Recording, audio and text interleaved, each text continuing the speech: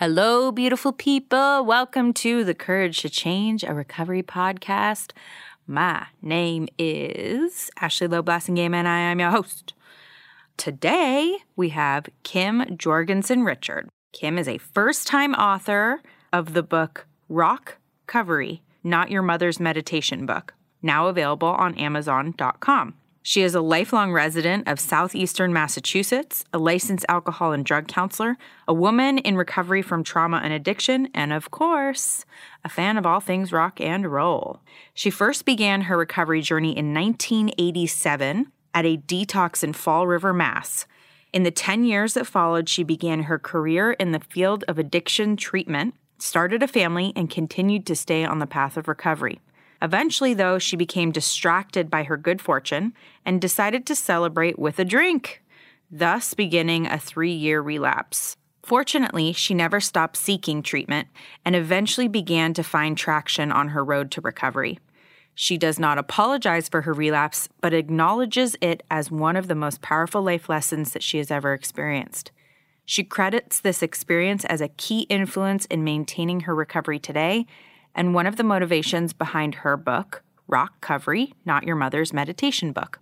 Today, a woman in long-term active recovery from alcohol and any other numbing agents or activities, Kim is a project director at an area human service agency providing reentry assistance for individuals diagnosed with substance use or co-occurring disorders. Her mission is to chip away at the stigma surrounding these disorders, providing hope to people devastated by trauma, addiction, and mental health issues by sharing her own experiences with these same conditions.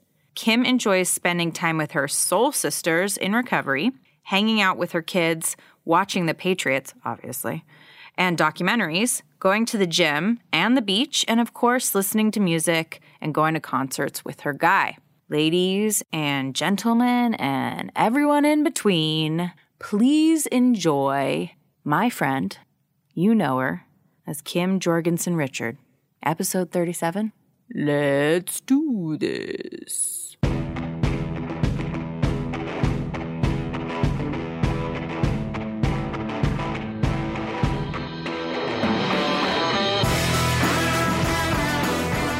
Kim, welcome to the Courage to Change, a recovery podcast. Thank you for being here. Thank you, Ashley, for having me. You have an incredible story, and you have even written a meditation book. Yes. What's your meditation book called? So my meditation book is called Rock Covery, Not Your Mother's Meditation Book. And so this book is just a daily reader based on rock music that really kind of highlights some of the struggles that, I've been through. And I kind of use each page as like an AA meeting, like, so what it was like, what happened, and, what it's like now, or what it can be like. And so I tried to kind of capture meeting on an AA meeting on every page, and then kind of sum it up with today's chorus. So there's a song that prompts the writing, and then little today's chorus at the end. So I thought, so cool. Loving music all of my life, and, getting a lot of my esteem from writing, putting those two things together, was kind of natural for me. Yeah. Super cool idea. I love it. You're obviously British. No, I'm just kidding. Yeah. New England. Yeah. Yep, exactly. So you are, where in New England are you? So I'm in southeastern Mass, close to Cape Cod. So Fairhaven, Massachusetts, which is right outside New Bedford, Massachusetts. And so New Bedford has, and this area has just been ravaged by the opiate, crisis. I think we all have, but it's really been pretty bad here. We have a huge fishing port. We're conveniently located to all the major highways, so it's a natural, landing pad for that. And your father was a fisherman. Yes, my father was a Norwegian immigrant, and he came over in the late 50s he landed in New York City on a merchant marine ship, and probably, I don't know how long it was, but it was only a short time later that my mother was also in Brooklyn, New York. After leaving her hometown of Detroit, Michigan, she was also Norwegian, firstborn in America. So she's the first generation Norwegian American. And so she was in New York City, self-admitted alcoholic as time went on. But at that time, she was self-admitted partier. Self-admitted partier. And she met my dad at a boarding house where he was staying. And he asked her to go to some kind of fisherman's dance or some kind of dance. And so she agreed. And 3 months later, they got married. And so that was the beginning of their love story. Yeah. Oh, that's awesome. That's awesome. Yeah. Did they talk about being an immigrant a lot when you were growing up? So Norwegians are very excited about being Norwegian, although we would never admit it, It's something that there's a very proud tradition of, being hardworking, proud and, strong, and we can do it. We're Vikings, that kind of, and just all of that, will. Yeah, willpower. Willpower. So there's a lot of that weaved in. And so your mom was self-proclaimed alcoholic, and your dad, Norwegian fisherman, and you ended up in a household where your family was Jehovah's Witness. How did that happen? Did they become Jehovah's Witnesses? Was your father a Jehovah's Witness before he came to America? No, my father was never a Jehovah's Witness. Ever? Ever, yeah. But, he wasn't around enough to have to, comply. Yeah, have to comply with that, nor did he want to. So it was just an understanding that my mother was going to raise us in her way, what she believed. And she was just following orders from her mother, So right. We all had to be. How did her mother was in Detroit? So her mom they were all originally living in Detroit, Michigan. And my grandmother was practicing, and she'd have the witnesses over, and her husband wasn't too keen on it either. And so then she brought her children to, I guess, the Kingdom Hall at that time in Detroit, Michigan. I'm not really clear. I don't go that far back with it, but I know that my grandmother remained from the time she landed in Canada to the time she died. She remained a devout Jehovah's Witness, baptized, and she brought her children up that way, and her children were expected to bring up their children that way. And that's what my mother did, although she didn't get baptized into the religion until in her later years. But so what was it like growing up in a home where your dad's not around a lot and your mother is an alcoholic Jehovah's Witness?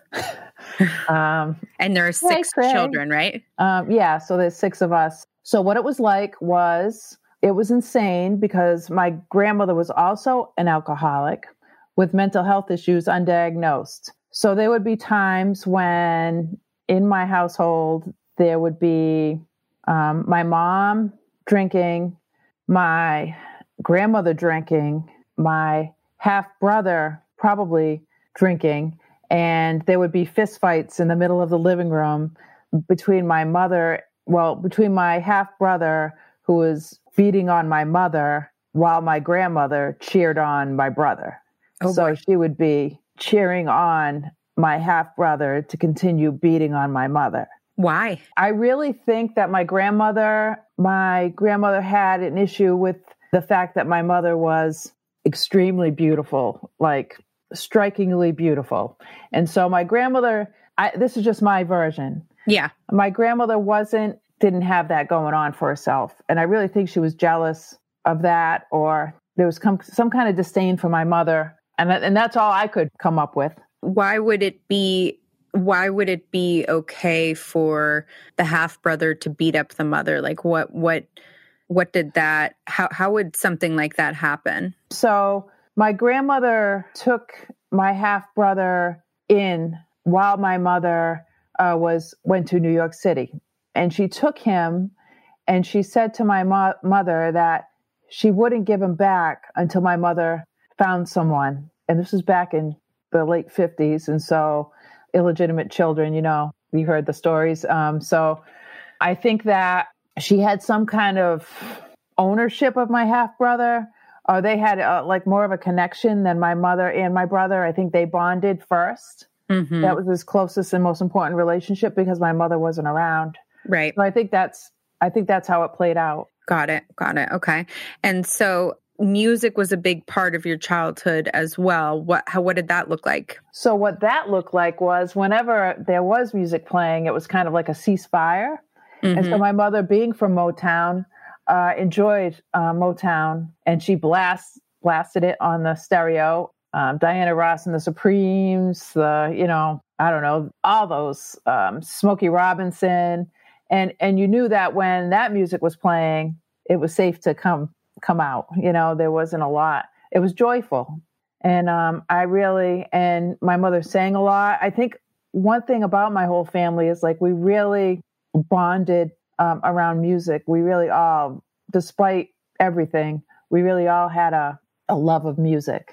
So when music was around, it seemed like there was peace and joy even in the house. So yeah. That's nice that you had that. Yes. That respite. There were 6 of you. What is the age difference between the siblings? So the age difference is 2 years apart, with the exception of the 2 youngest, who are, I would say, Irish twins, but they're Norwegian twins. So they are like 9 months apart. Wow. And we refer to them when they were younger as the babies. Right. So there's 2 years between us all. Okay. 2 years between. And what was your experience growing up in the home? So my experience growing up in the home was that of identified patient. I mean, looking back now, I didn't know it then. So when I was like a year and a half old, I still wasn't walking, but I was smiling. So I was like immobile and smiling. So that made for the perfect baby. But finally someone said, "Don't you think she should be walking by now?"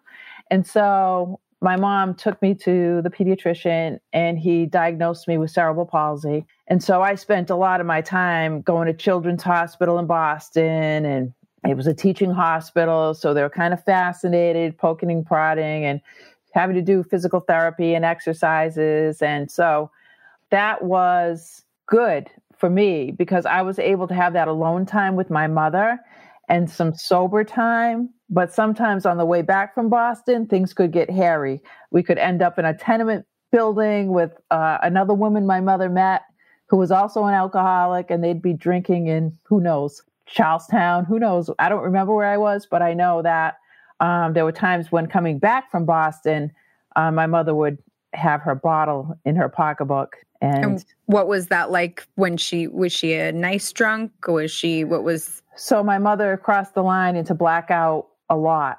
And so it was like, you never knew when that was going to happen. And as a young person, you don't know that that's what's happening. You just know, things are going south, and it's very, very frightening. So for me growing up, I had a lot of one-on-one time, which I look at now is really positive, but there was also a lot of stuff that I was like forced to guess what was going on, as you have to when you come from an alcoholic home. It's like, okay, you have to kind of get a read on something really quick to be able to, move to safety or figure it out. So that was part of my experience too.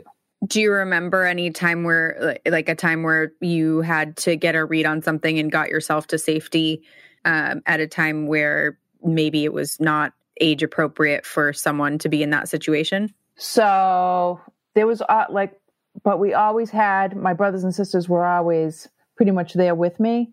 So I think my older brother really had the brunt of, not my half brother, but the brother above me. He really had to take the brunt of being the caretaker for the rest of us when he really shouldn't have been in that situation, because there were times when my mom would black out and as soon as my father left the dock, she'd be hitting it heavy because, I guess she felt like now her permission slip to go wild. And so she'd take us on road trips. And so there were times when she took us on road trips to Newport, Rhode Island, where we'd be at the Marriott on Goat Island, which I don't know if you're familiar, and she'd be in the bathroom, threatening to commit suicide, and he'd have to call 911. So it was more, he really had the brunt of that. And I don't even really remember how those things ended. Yeah. I don't know if you've heard that a lot. How did we get home? Yeah. I remember the actual climax of the story, but how did we get home? So there was a lot of stuff that wasn't age appropriate for any of us, but, thank God he was there to kind of And then keep things manageable. For people who don't know, can you tell us about what living with cerebral palsy was like? So it's a really mild case of cerebral palsy, but I think of how it affected me is that I was kind of doted on and really not asked to participate in, I wasn't able to reach my full potential having that label on me at the time. And I guess another thing is in the 70s, if you had something that was like, they considered a handicap or something, you were automatically put in special needs, even though there was nothing wrong with my, mental capacity to learn. But it's something they just excluded you from the rest. So like what it was like is I was kind of labeled as someone who couldn't do what the rest of the folks could do or the rest of the children could do.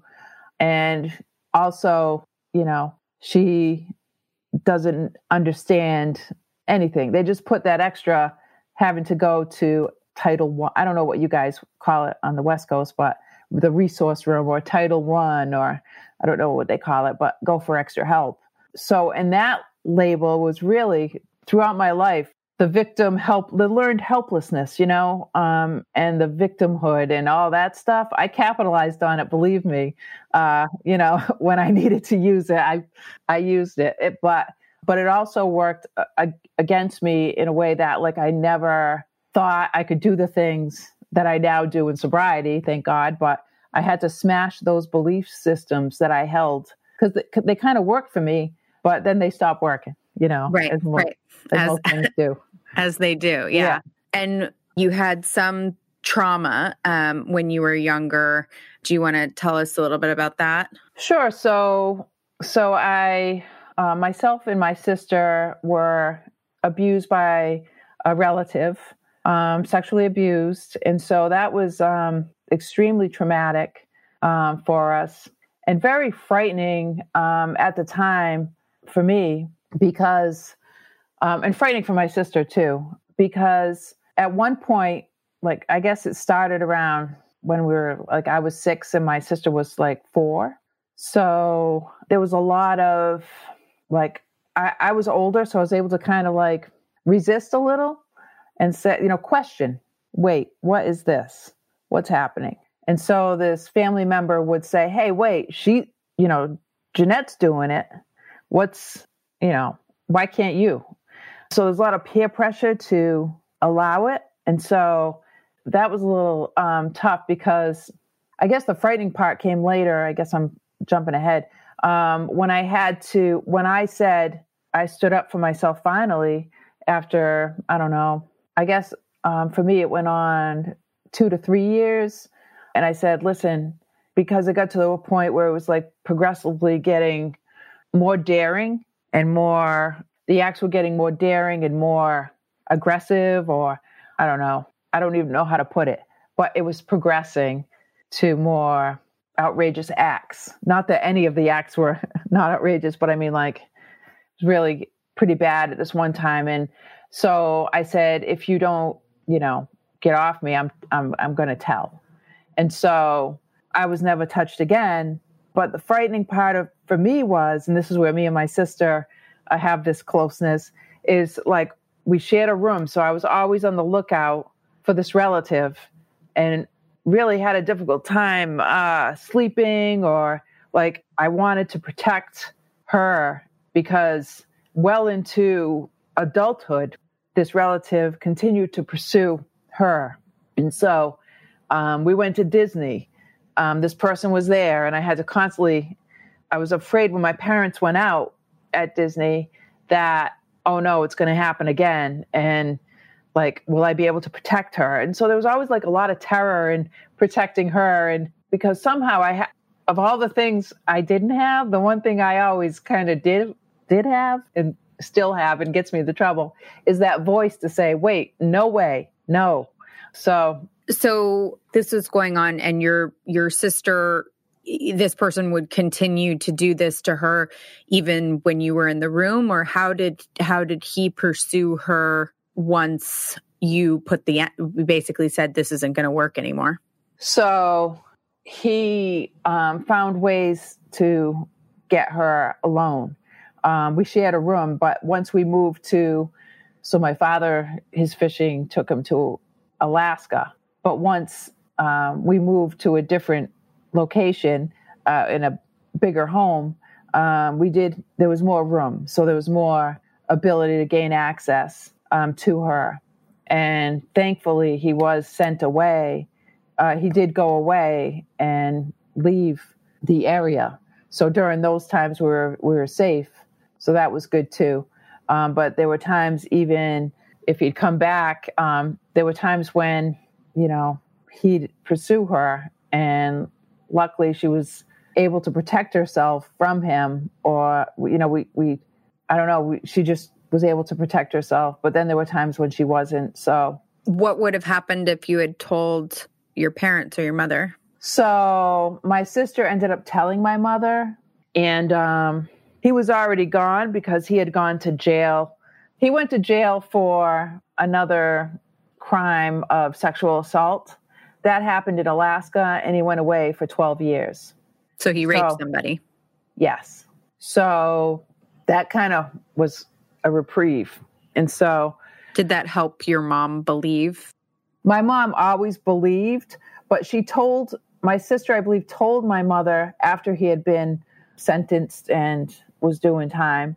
And I thought, because she knew about her, that she must have known that it was happening to me too. But I didn't tell her until I was in sober house at 20 years old. And she's like, I knew about Jeanette, but I had no idea. I said, you didn't know? I just thought she knew. So I did tell her, and she said, oh, if I had a gun, I'd kill him, and we never told my dad. And so I never told my dad about this relative and the assault, even till 2008, he still didn't know.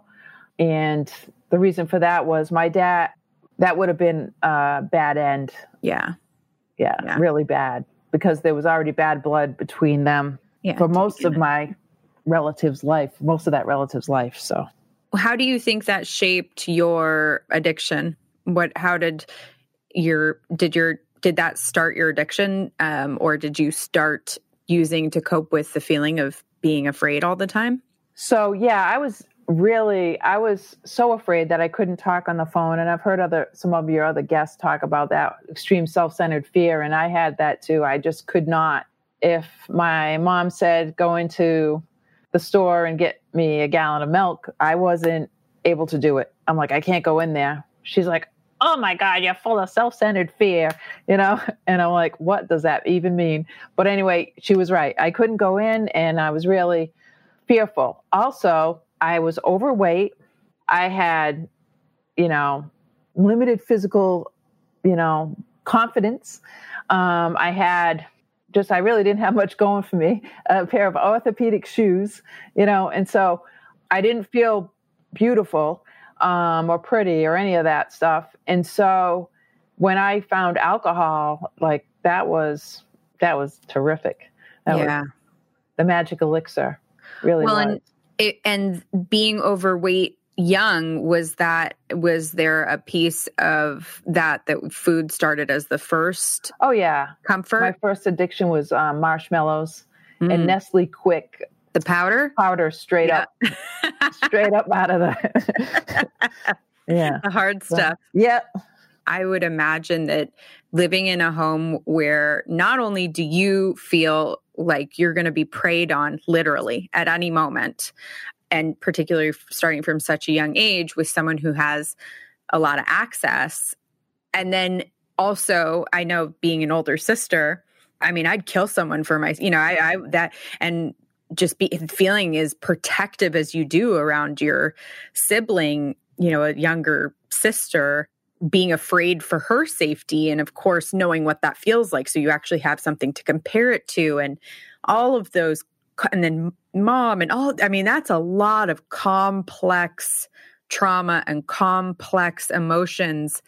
Frankly, any healthy person would need some serious coping skills with that stuff. So it makes complete sense that you would seek things to help with that. I mean, yeah, definitely. How could you not? sugar's still, Yeah. a struggle. What were some of your physical limitations? Were you able to walk? I could walk, but in recess and gym class, and I'd trip a lot. That was like, Okay. oh my God, I was constantly falling on my face and not able to like keep up on the playground or in the gym class. So I was labeled as like, the last one picked for the whatever kickball. But you couldn't, to the naked eye, you couldn't see that anything was wrong. No. Okay. Nope. Okay. So maybe in some ways that was complicated because it didn't look like anything. It didn't show. And so people didn't know. And so I've read up on that too, in my sobriety about people who have, because there's not much going on as far as like adult CP and a mild adult CP as far as research, because it's invisible. It's just starting getting information about that. And so I've read up about people who've had mild cases who felt like it was a lot worse. Not that I'm saying it is, but just because of the invisible, not being able to see. Yeah. Yeah. How did your alcoholism progress? So, let's see. So I had 3 7 and 7s when I was 12 years old at a wedding. And I felt like a princess. I felt very graceful, although I did trip again. I felt very beautiful and graceful and, just like, this is it. This is what I've been looking for. And my mother got sober probably a year or two before that. And she didn't go to this wedding. She just dropped me and my brother's girlfriend off. And my brother's girlfriend, she was one of the first people I drank with.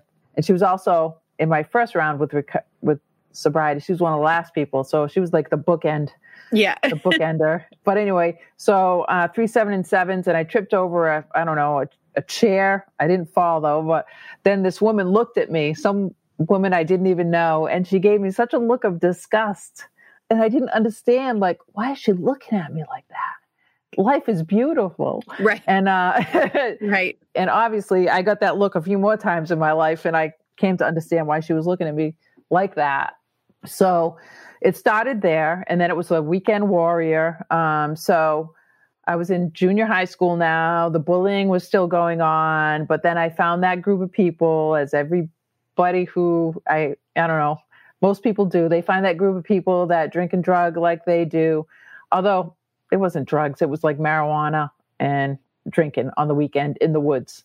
So I went and sought out and met these people, and they kind of were like my family, and they protected me from being bullied. We had the jocks and the burnouts. Well, I was a burnout, obviously, so yeah. So we hung together on the weekends. We pooled together our money, and we were in wood shop on Friday. I can remember we had these rulers that we'd use to measure wood, I guess. And we'd use it as okay, Kim has $10. And we'd use that as a scale for how much money all of us could pool together and what we were going to buy with it that night by the guy who was standing outside the packy. I'm going to use a New England term. Standing outside the packy to buy us our alcohol. So that's how it started. And when did so your mom had gotten sober at this time. Did she recognize the progression at all? So what she recognized is that the people that I was changing, she recognized that the people I was hanging around with probably weren't the people she was used to seeing me hang around with. And so she was a little concerned that way. We have this road in our town that is long and wooded, and my mother would patrol that road more than the police. Now, if the police were coming, my gang of friends would say, okay, we only need to go a little bit back behind the tree line. But if they saw Judy coming in her LTD, we'd run like hell, because she'd get out of the car and chase us, because she knew something. She was losing her grasp on what I was doing, but she knew it couldn't have been good. But she never really, she knew I had alcoholic tendencies, I'm sure, by saying things like I have self-centered fear, but she never really recognized the problem until my 20, like till around my 20s. That's when or late teens or like 20. She knew then that, oh my God, she's an alcoholic, Right, or like, maybe she wasn't ready to admit it. Yeah. I mean, she knew something because she was patrolling. So people don't patrol for no reason. My God. And she, like, when she did find me at times drunk out of my mind, she blamed the people I was hanging around with. Mm-hmm. So she'd go from house to house. She'd stop at door to door and talk to each parent and say, listen, my daughter's drunk. You might want to check your daughter. She might be drunk too. And she'd go to I wasn't very popular after that because, and they were afraid of Judy because she'd do the door-to-door thing, letting everyone know that these kids are drinking and, beware. And so she was definitely worried. Yeah. Yeah. But I like, the reason I say this is because she didn't, like, when we spoke in my first round with recovery at 20 or 21, she said, I knew something was wrong, but I didn't know it was alcoholism until just recently. And I'm like, wow. Which is interesting because she had gotten sober. I know. So you would think that would be top of mind. Yes. Maybe she just didn't want to see it. Yeah. Because really, I was the good girl. Like, I was the one that was like, oh, Yeah, right. She couldn't. Him, yeah, right. Yeah. So then you met someone at 20? So I met someone at 16. 17 years old. I just turned 16 in August, and I knew this guy because I, thought he was awesome because he was 21. He had tattoos. He was like, he wore a leather vest and like all that 80s stuff. And I'm like, he was something. And I really had a crush on him. And then he found out I had a crush on him. And so he asked me out, and he was able to buy booze. I didn't have to wait around outside in the cold for that random guy to buy us alcohol. Yep. I had it built right in, and that made me love him even more. Yeah, exactly. It became so much more attractive then. But this is all in hindsight. But I really was crazy about him. He was my first love, or what I thought my definition of that at the time.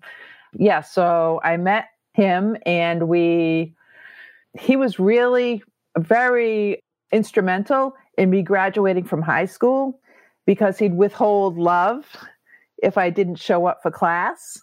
He would be, He kind of was that father figure guy in those ways. And he kind of got me to stop taking hallucinogenics during school. He got me to cut down on, smoking weed and all those things. And so I was able to graduate from high school. And so I credit him for that, because there really wasn't a lot going on at my house that could restrain me, right, or put me on the right path. But if you're gonna, threaten my supply of love or whatever that was, I was gonna fall in line. Yeah. So. And how did that relationship progress? So we met.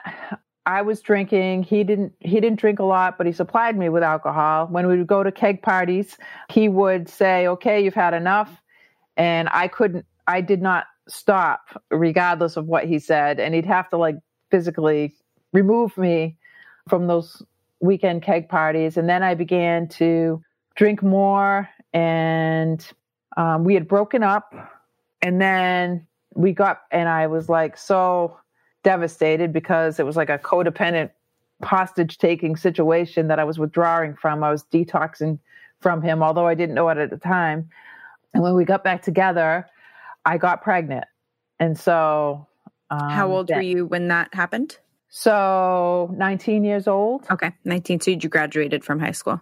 I did graduate from high school. Yep. And so shortly after high school is when we broke up for a minute, and then we got back together, and I got pregnant. And what happened was that in 1986, I was due in August of 1986, and I had the baby in April. And so I went to premature labor on a Thursday night, while the Cosby Show was on. I can remember it like it was yesterday. I'm like, uh-oh. I didn't know because I didn't know it was labor. I thought it was gas pains. Mm-hmm. So I'm like, I think, I'm crampy. I think it just How far along were you?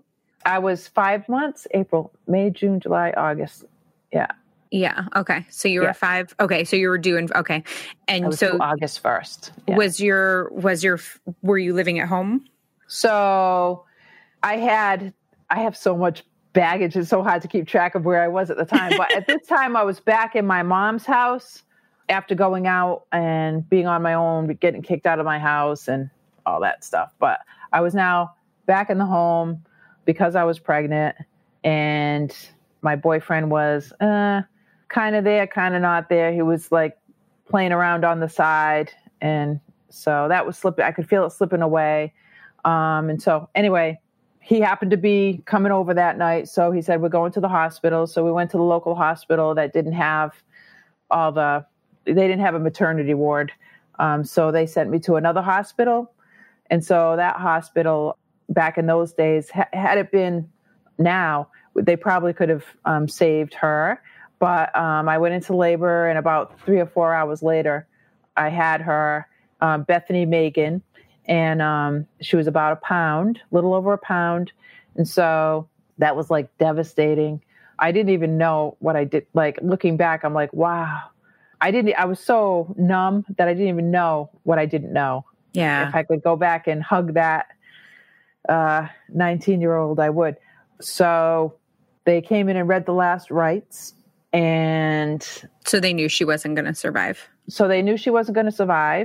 And so everyone had left after they read her the last rites. And this was done by a priest, which kind of freaked me out because that wasn't something that was part of my world. And so that kind of scared me. And my mom was there with her new boyfriend, who I never met before. So that was weird also. And then I had this baby, and now this baby is going to die. So that was also, it was just the whole scene. Was the boyfriend there? He was there. Yes, he was. And my mom was more there with me than he was. He had to leave the room at certain times because he just was too much. Yeah. And so then, he'd tap out, and then my mother would come in the room, and, so they said, when everyone left, they said, Kim, do you want to hold the baby? Now, normally I don't want anything to do with holding this baby, but something inside me said, Kim, you need to do this. So I did it. And I just sat there holding this little baby in my hand. And I'm like, is this really happening? I was almost like it was happening to someone else. And I was so messed up that I couldn't even conjure up any kind of feeling. I'm like, okay, I know how I'm probably supposed to feel in this moment, but I have nothing. So I did what it looked like I was supposed to do, because I had some kind of idea. And, the real trauma, I think it was on your podcast. The real trauma didn't happen till later. You've talked about that in other episodes. So then we had a funeral. And my boyfriend at the time took care of the whole thing. And, it was a very nice service. And then immediately after that, he went his way to a friend's house, and I went my way to a friend's house, and I proceeded to snort an 8-ball with my friend because I was going to mourn now. And I had permission. Who wouldn't snort an 8-ball after? Yeah. I mean, after that, especially when you have no coping skills. I mean, right. That was my permission slip. Like if if this just happened to you, so you do it too, which was, obviously the only way I could see it at the time. Did you ever speak to him again? Yes, I have. So when I got sober this past time, well, I spoke to him, during my first sobriety. It's really kind of choppy. I'm sorry about that. But during my first sobriety, he and I spoke. He told me he had gotten a stone for her grave, which was really nice. He came into some money and he was able to put a stone at the grave site. because when we were that young, we didn't have that kind of cash, but he was able to do that. And that was beautiful.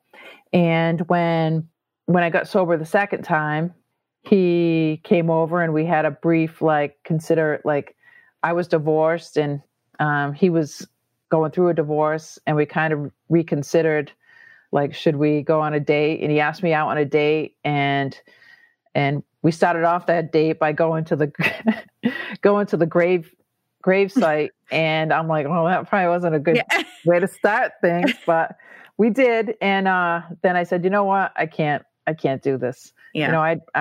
I can't, but we remained friendly.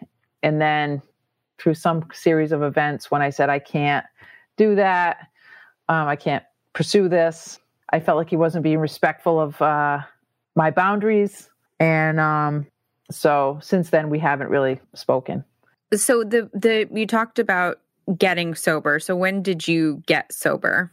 So the first time I got sober was 20. Mm-hmm. And so shortly after. Yes. Bethany was born. After Bethany was born in April, I got sober.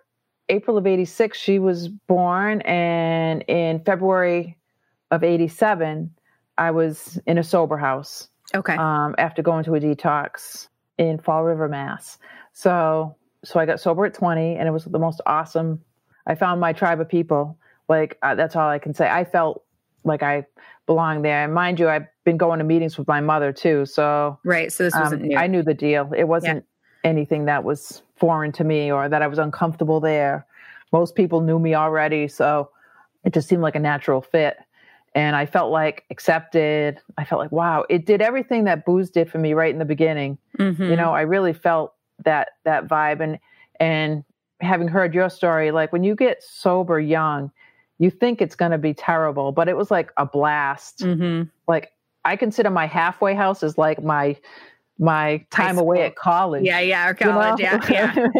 So it was really great. I had a good time, and I learned how to live life without a drink. I learned a lot of things I learned about accountability in the halfway house, and how to be part of a family, so to speak, how to make a dinner, how to make a bed, how to show up for meetings, all those fundamental things, how to get along with others, how to work things out. So it really was the best. I wouldn't trade it for the world. And I've made a lot of lifelong friends that I still have today. So yeah, I have that same experience. And it's just one of those things where it's just a totally different experience than you think it's going to be. Stay tuned to hear more in just a moment. Hi, it's Ashley, your beloved host.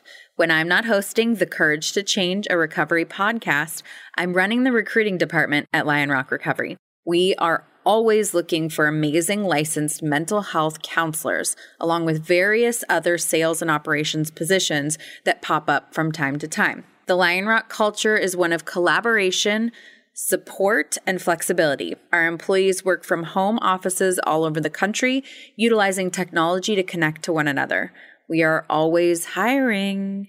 So if you want to have the best job ever, check out our open positions and apply at www.lionrockrecovery.com/about/careers. How long did you stay sober? So boy met girl on AA campus and I got married. Let's just skip ahead. Boy met girl on AA campus in 1989. And my ex-husband and myself got married in 1992. Okay. He was total opposite of that first boyfriend. So I thought, well, it's going to work this time. He had a stable family. And I really intended for it to work, but alcohol had other plans for that as well. So stable family. I fell in love with his family. They were so generous and normal. Husband, wife, 8mm movies, all those things. The furniture matched, So they really took me in, and they were very loving and just the best. Great family. And he was a great man too. Very nice man. And unfortunately, when it talks about boy met girl on AA campus, most of these marriages are successful, but if there's some underlying stuff going on, that might challenge things. And so, as you've just heard, I had a lot of underlying stuff going on, and he had some of his own stuff, which is none of my business, but he had some of his stuff too. So we met, we fell in love, we got married. He built this beautiful house in the country, and I was like Cinderella being ushered in. And it's like, wow, AA does give you so much, I was just like, oh, it was so magical. And then it was so magical that I became complacent, and I stopped going to meetings, and I got pregnant, and there was some vanity involved in that because I didn't want people to see me when I was pregnant. So I kind of stayed home. And then I had so much to keep me busy in this big house, cleaning it and getting things to buy. And he also was, my ex-husband also was someone who made it possible for me to stay at home once my son was born. But before we got married and while I was still living with him, I was able to get a job at my first detox. So that was really awesome. So I was able to work up until the time I got pregnant. And then once I got pregnant, the meetings went away. I fired my sponsor because I felt like I told her, hey, because we had been having some challenges. And then the next thing you know, I'm telling her I'm pregnant. She's like, Kim, do you think maybe that's a good idea? But it was kind of too late.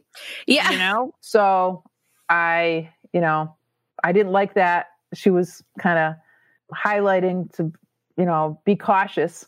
And I said, you know what? I stopped talking to her. So then I cut that off. I cut off meetings, and slowly, and that was in my first 5 years, I was pretty active. And then 5 years to 10 years, I was not at all active in AA, but I was active as far as spending, eating, fantasizing about, wanting things to be better, restless, irritable, and discontent, despite everything that I had in front of me, a beautiful son, a nice husband, a nice place to live, all the trappings. Right. I had it all. And I'm like, this sucks. Yeah. I'm like, and then that fear started coming back. I'm like, it was during times when, I hate to say this, mass shootings started to be on the rise. And so I started thinking that these irrational fears, it's crazy, but it happens.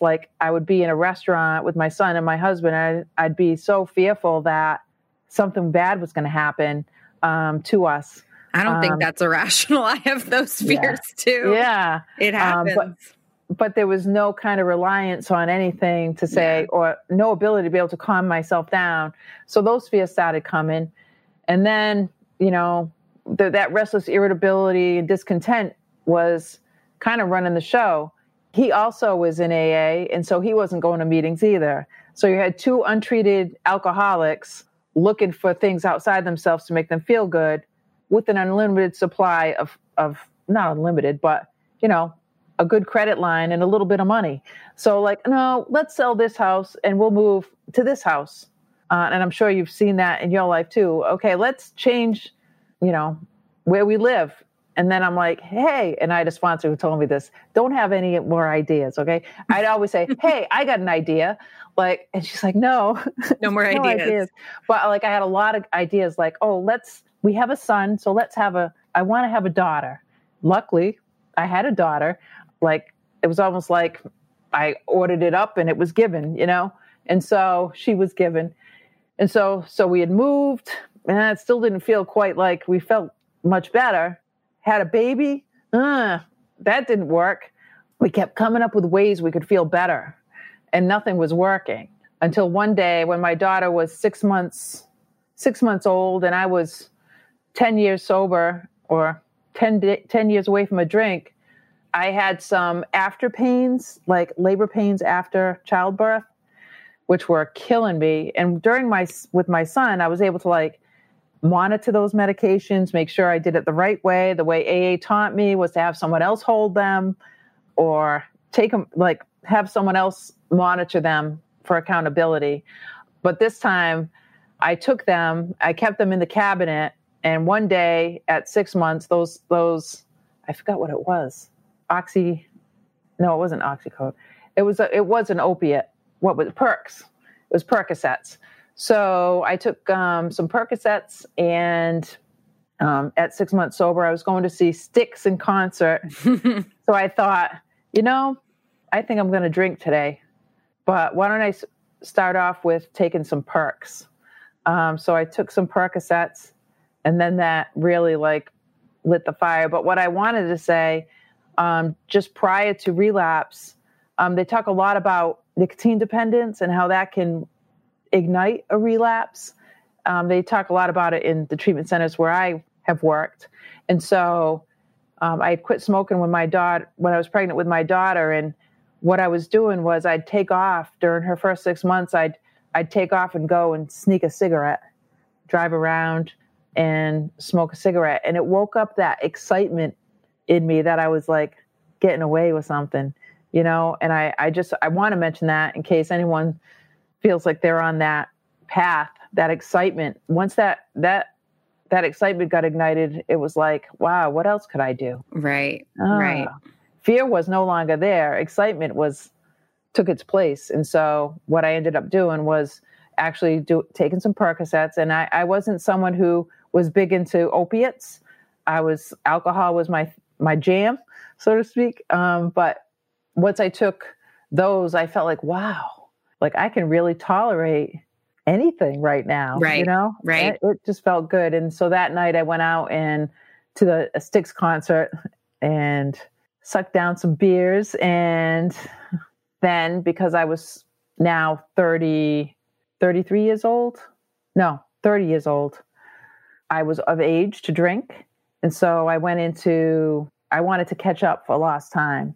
I wanted to go in every bar room. I wanted to drink at a wedding. I wanted to, everything I couldn't do, I was going to put on that alcoholic bucket list and get that done. And so that's what I proceeded to do. And it took me about 3 years of struggling and people watching me. And I kept going to meetings. I kept getting that one-day chip. In the meantime, my mother was diagnosed with lung cancer, and she was stage 4 lung cancer. And so things weren't looking too good for her. And she was watching me in relapse mode and saying, don't you dare drink over my grave. And so I really didn't want to drink over her grave. That was the last thing I wanted to do, but I was powerless. I think when I got sober at 20, my idea of the first step, powerless over alcohol, my life has become unmanageable. I switched it around to say, well, if I can get it managed by not drinking, then I might be able to have some power. So it was more of an intellectual idea of the first step. But when I relapsed, it became more of an experience of what it really meant to be powerless and what it really meant what it really was like to exist in this unmanageability. I had no choice. It wasn't up to me. What was going on with your kids at the time? Because your kids were young. Yeah, so my kids were, my daughter was 6 months and my son was about 3 years old when I picked up. And so I was a barroom drinker. My husband, who was also drank on the same night. He drank with you. I said, I'm drinking tonight. You with me? The night of the Styx concert. He said, Kim, really? I'm like, yep, I'm doing it.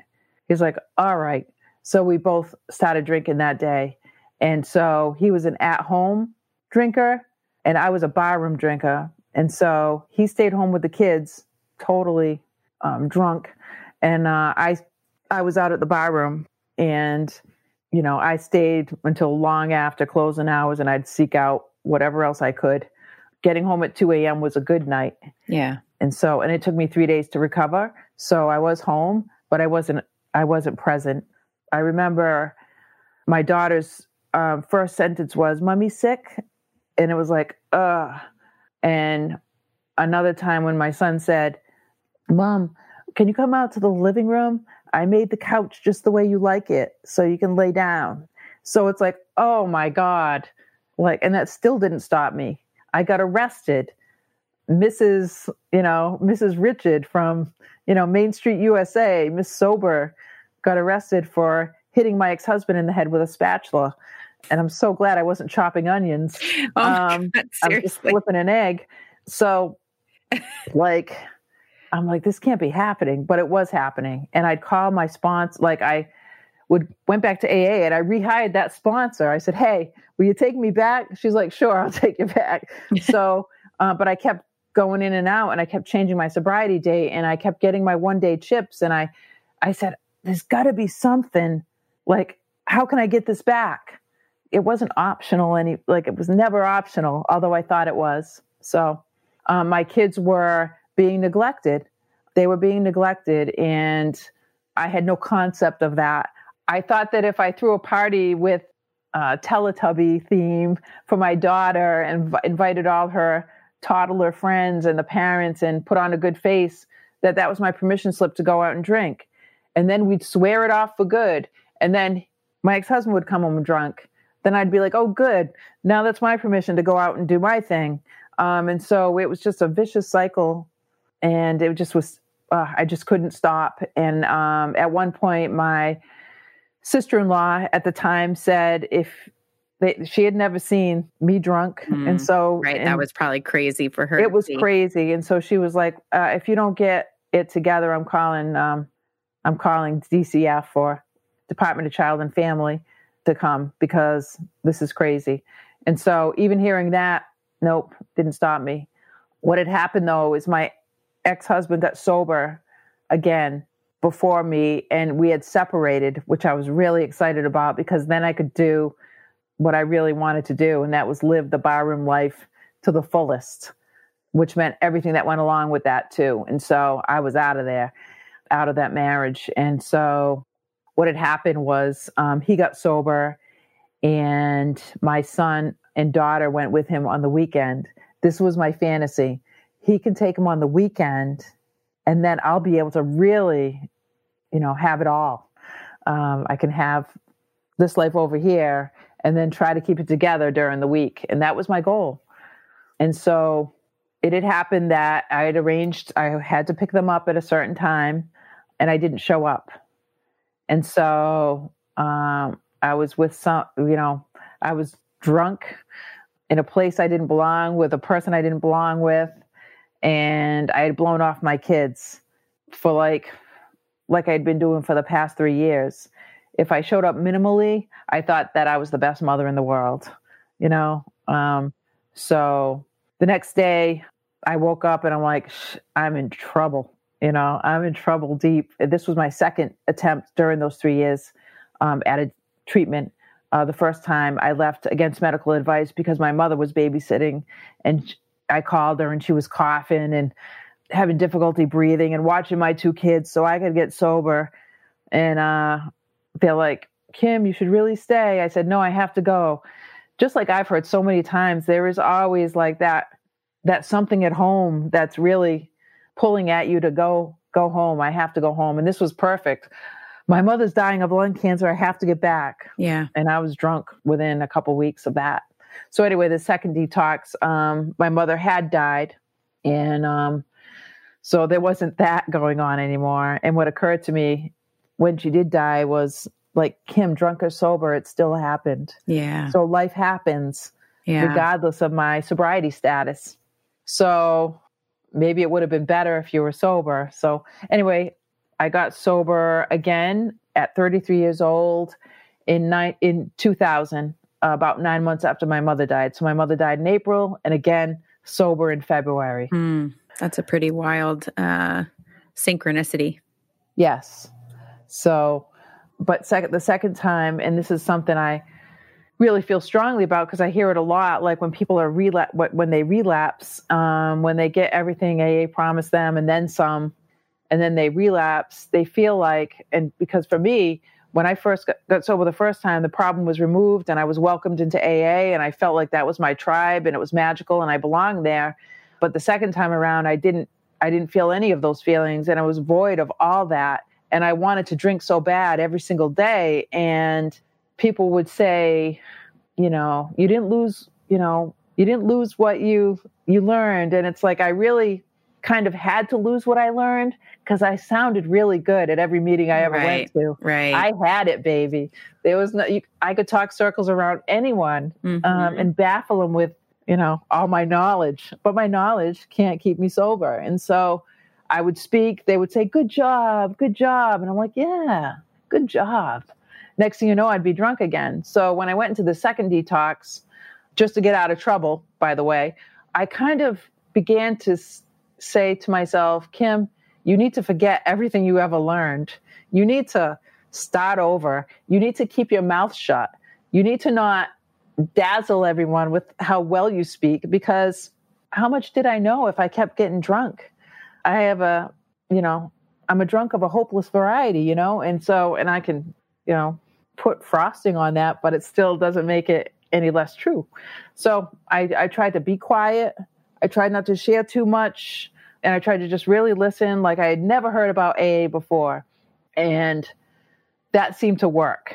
And so, but it's not until I got out of that detox and my ex-husband picked me up with my 2 children, because he watched them while I was in detox. He wasn't my ex-husband at the time. We were just separated. He watched them during my time in detox and after, they call it, what do they call it? CSS, Crisis Stabilization Services. That's what they call it in Massachusetts now. But it was 21 days at the time. And when I got out, I ran to my son and I hugged him, and he cried, and we were crying, and we were happy to see one another. And I hugged my daughter, he was 6 and now she was 3. And we made the journey home, and my ex-husband left and the kids were here, and I had a lot of laundry to do. So I went down to the laundry room and I wanted to drink so bad.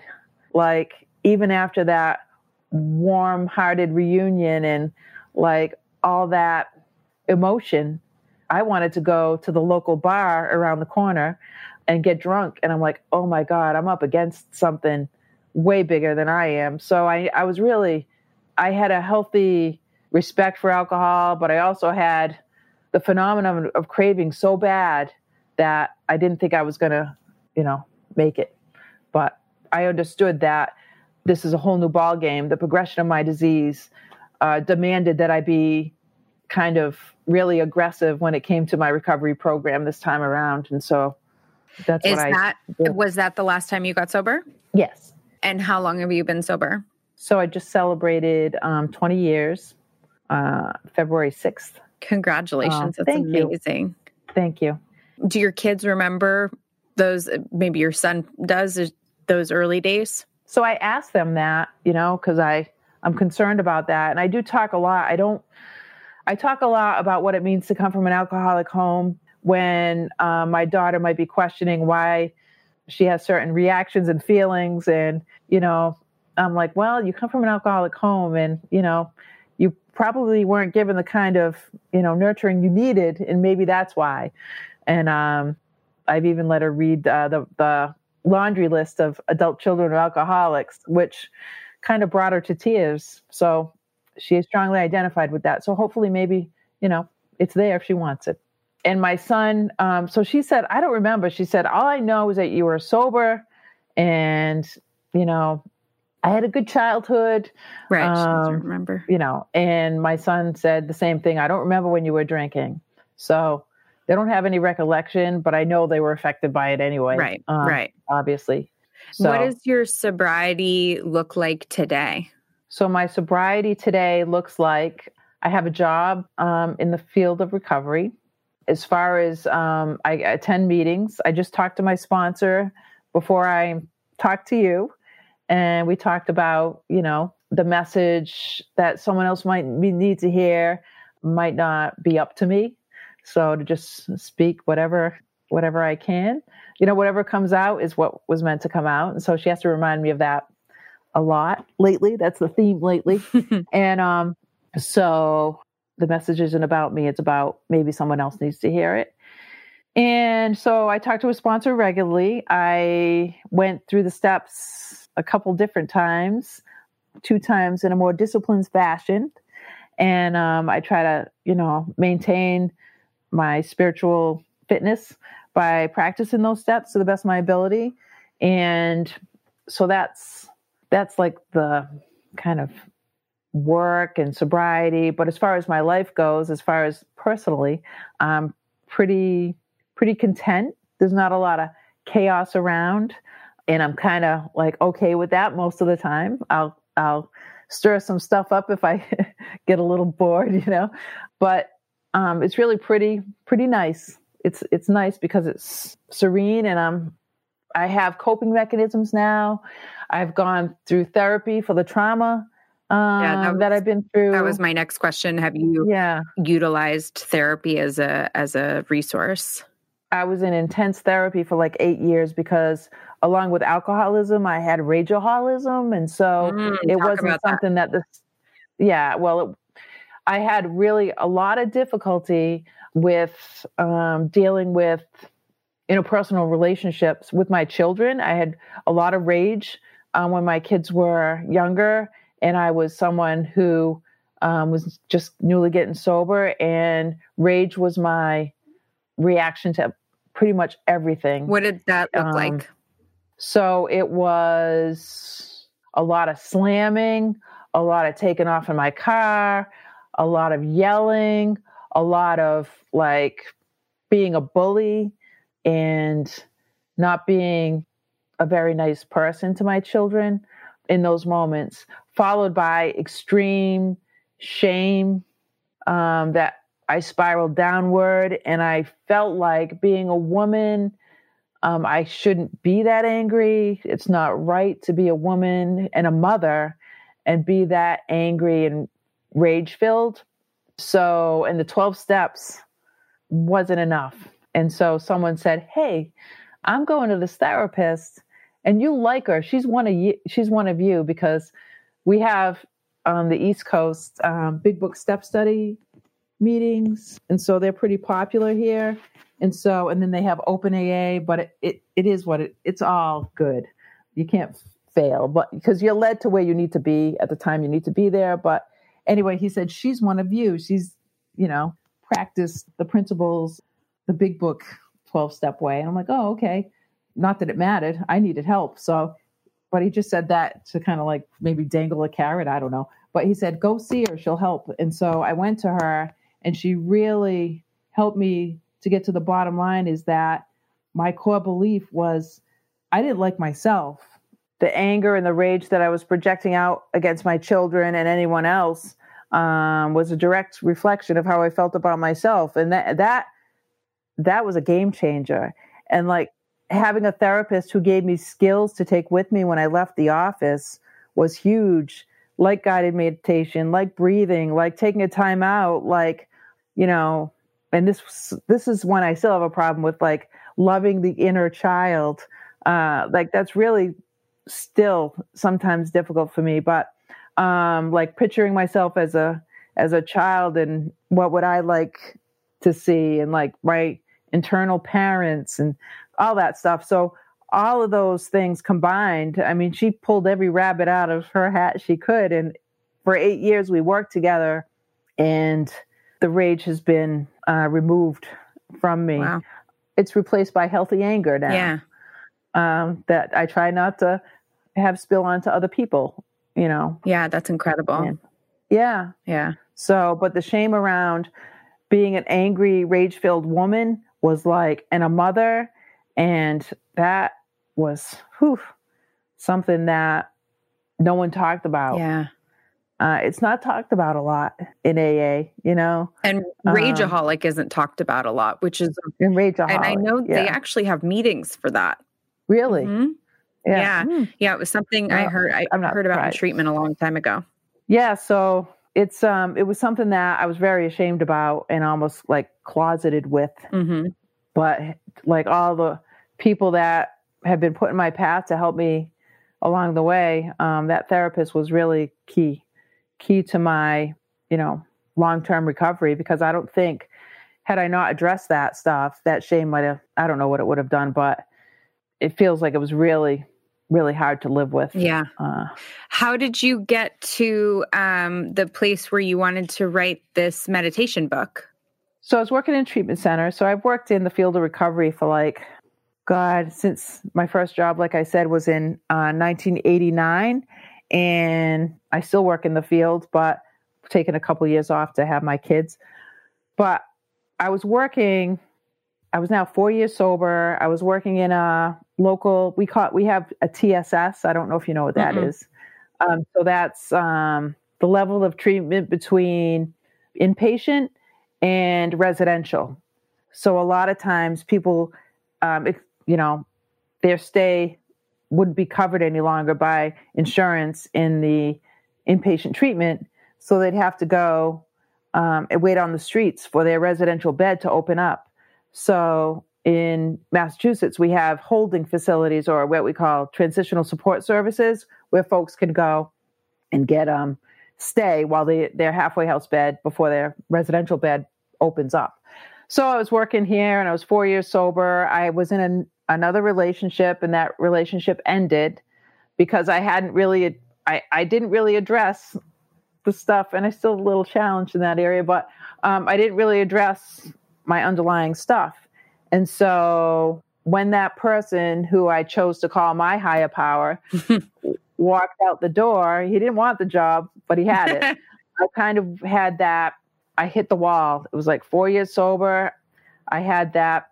I hit bottom again in recovery, and I had like what you might consider a nervous breakdown, where my hair was falling out, and I wasn't even feeling like I was in my body, and I lost so much weight, which was so awesome. But that was the best part. Yep. It's terrible, but anyway, and I was just like walking around numb. And so they wanted to commit me to the Rogers unit, which is a psych unit in our area. But my boss stepped in when my friends at work said, "Kim, you got to go. You need to get in there."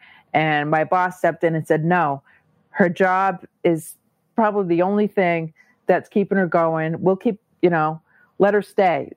I want her to stay and keep coming to work." And so that's what I did. I just kept showing up for work, and those people just kept putting me back together. But what happened was one day, all these feelings about feelings of trauma, the feelings of worthlessness, the feelings of not liking myself were kind of coming up in the music that I was listening to. The darker side of things, the darker nature. But these same songs were also empowering me to move forward. The energy of the song kind of kept me going, So I was always very interested in how a song could change your mood. I'm like, wow, it's really very fascinating to me always. And so at the time I was working, my coworker came in. His name is Scott, and he was doing a group. And he said, "Oh, I got to do 1 o'clock group." And you know how it is in residential. Like if a crisis is going on and you have to do a group, you don't have a lot of time sometimes to plan that group. And so he's like, "You know what? I'm just going to do a music group." He said, this house is so negative. There's so much negativity going on. We're going to turn it around with a music group. And I said, "Oh, that sounds good." And I was known as the singing administrative assistant. I was constantly singing, constantly being scolded for having my radio too loud in my office. And so I loved music. And so he was doing the music group, and it really turned after the music group was done, the energy in the place shifted. People were happy. And I thought to myself, I said, too bad there wasn't a way that we could have a way that these folks could take a music group with them when they leave, because it helps me. And the first thing when you're doing a biopsychosocial on someone and you ask, okay, what helps you to cope? The first thing they always say is music, or at least on the top 3 would be music, exercise, and I don't know. You can pick the third one, but it's like those are always the most popular. And I said, there should be a meditation book about that. And so, what? I think I'm going to ask friends what they think their best, their favorite meditation, what their favorite song is, and begin to build a library of songs and what it means to people. So that was the original version. And then people didn't want to, or I'm like, "Where's your song?" And they're like, yeah. I'm busy tonight. So I said, what? I'm going to do it. So that's what I started to do, is collect songs along with my children. We'd be driving in the car, and they'd be in the back seat. We'd be speeding along, and they'd say, because I'm from Massachusetts, so I'm not going the speed limit, but we're speeding along, and they'd say, I'd say, oh, here's a good song. And we'd pull over and we'd write it down. And so they were with me on this whole journey from the beginning. So that's what inspired me to begin writing. And there was many different reasons to continue writing, and it evolved into what you see today. That's so cool. And your book is on Amazon? Yeah. So my book is on Amazon. It came out December 2018. And yeah, you can buy it on Amazon for $15.99. And it's really cool. And I also wrote it with a helping professional in mind as well, to be able to do the music group on the fly. So all you really have to do is copy the page, download the song, and you have yourself a group. Yeah. Which makes life a lot easier, especially in residential, because it can get crazy. As you know. And one of your children is in recovery as well? Yes. So my son, I'm blessed to be a triple winner, right? Triple winner. But along with the legacy of alcoholism, so we now have the legacy of recovery. Yeah. And my mother bestowed that on us too. Yeah. So she was the first person to get into AA, and I have a few sober family members, and now my son and another, one of his cousins is sober too in AA. So we're going on third generation. So he's been sober a little over a year. He's writing his fourth step now and working with a sponsor. And that was quite a journey. And I really had to learn about detachment. And I'd been going to Al-Anon for a long time. Only the faces change. Yeah. As far as who's the next qualifier. Yep. But that was the most challenging and heartbreaking. Oh, I'm sure. Journey. But the other thing is, even if that doesn't continue, I know that my wellness doesn't depend on his recovery. My okayness doesn't depend on him being okay. We're not enmeshed like that. Whereas before, I would take on that energy. When he came, when he was hungover, it's like I'd feel hungover. Yeah. It was really a weird phenomenon. But so now I know, despite his recovery status, I have to be, I have to be separate from that. Yeah. And live my own life. So that's the biggest gift of Al-Anon. So yeah, that's amazing. That's amazing. Well, you have an amazing story. Thank you so much for coming on here and sharing it with us. And I'm sure lots of people are going to relate to various parts and follow up with your book. It is Rockcovery, Not Your Mother's Meditation Book. And they can find you on Instagram at Recovery Meditation Book, or Facebook, Rockcovery, Not Your Mother's Meditation Book. Is that right? Yeah. So it's ROCKCOVERY. So Rockcovery.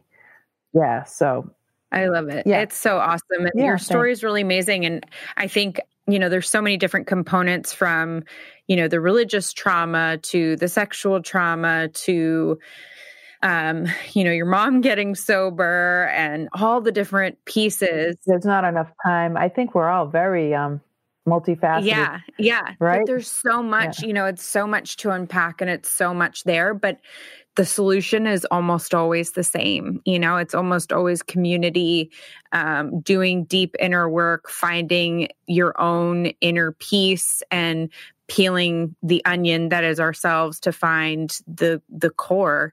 And it's a lifelong journey. Yes. And having a trusted support group around you to be able to do that is like asking for help. And there's so much available today. Yes. There's so much. So you never have to be alone. And that's the biggest, biggest gift of all. It's wonderful. We have a built-in community for the rest of our lives. We're very lucky. Who can say that? Yeah. Very lucky.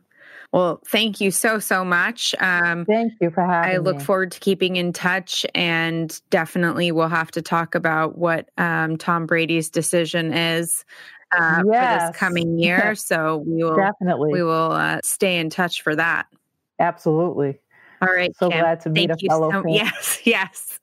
Thank you so much for coming and for sharing your story and your vulnerability with us. I really appreciate it. Thanks for having me. Have a good day. Thanks. This podcast is sponsored by Lion Rock Recovery. Lion Rock provides online substance abuse counseling where clients can get help from the privacy of their own home. They are accredited by the Joint Commission, and sessions are private, affordable, and user-friendly.